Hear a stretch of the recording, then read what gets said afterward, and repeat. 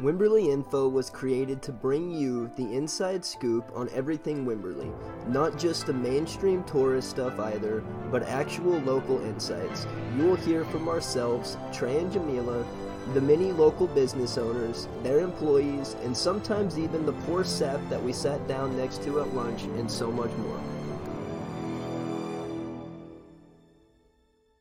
Buck Winn, he's 20th century. He died in 1970s. He was an artist. Wimberley is sort of known as an artist community. And he was one of the first artists that kind of came to this area. He was born and raised up a little town called Salina or Salina. I'm not sure how you say it. It's north of Dallas. It's in Texas. Cotton farm. And in the 30s, he studied art and actually went to Europe and Paris and down into even North Africa and studied some. And he was involved in several of the buildings in 1936 Texas Centennial, like those markers we showed on Winners where they got those. They also had a big World's Fair in Dallas where the Cotton Bowl is now. They call that the Fair Park. And they did some beautiful old buildings and art in there, and he was involved with that group that did several of those. So he, at least in our mind, we think that he was one of the main guys, artists that kind of probably attracted other artists. So he moved here in the late 1930s, 1940, right in there, and he bought a ranch on the south side of town. And it was Pierce Ranch is what he bought, and now it's Winn Ranch. And he is just, very interesting guy. You can see this part of this mural. One of the things he did in the early 50s, there was a company, a brewery in San Antonio called Pearl Brewery. Had a big facility, and they had a big hospitality suite in there. And they commissioned him to do this big mural that it was 280 feet, the total length of it. It went all the way around that big room. Yeah. And the brewery later sold, and so the new owners didn't want that, so they just took it down and cut it into various pieces.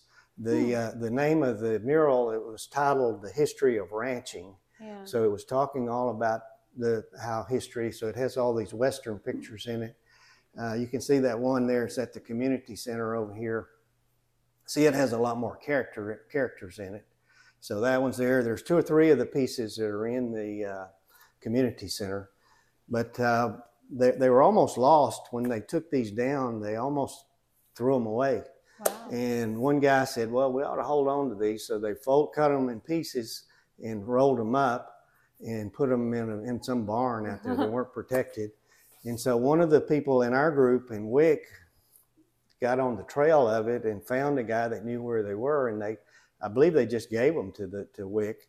And so several of them have been restored at this point. A lot of the ones like this one, see, doesn't have many characters in it. So it's probably never going to be restored. And but there's a couple of them in the community center. There's 2 or 3 in San Marcos at the government building. When you go in that new government building on either side, there's I think it's 3 of the panels beautifully restored at Texas State University when you go in that Alcac library and look where they check out books and all. It's up on the above that.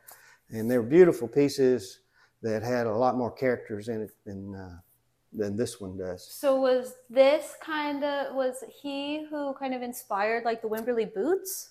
I'm sure he had some impact of that. It wasn't direct, that came along later. But that was WVACA, the Wimberley Valley Arts and Cultural Alliance, that did that, where the businesses purchased the boot and then they hire local artists to paint them. And usually it's to the theme of of what that business is. So you can see our boot is over across outside. You can see it, and it has Pleasant Wimberley on it, and it has the history. There's a chiropractor up the road up there that his has a skeleton on it, so he's there's a brewery over between here and San Marcos, Middleton's, and it's kind of got a beer theme, got a little head on the top of the boot and all, and So one side of it has the Wimberley water wheel, and the other side, San Marcos is kind of known for the mermaids. Has a mermaid on the other side of it. So my wife's cousin Kim, she painted that one, so it's a pretty cool one too. There's a lot of great ones around. There's a lot of really cool ones. So I would say he didn't directly, obviously, impact that, but because there are artists here, he had an impact on that happening. I think there's like 50 of them. I think they're going over 50 now. But at the Visitor Center, you can get a map or something. A map of all of them, and you can go see them all if you want Scavenger hunt. Exactly right.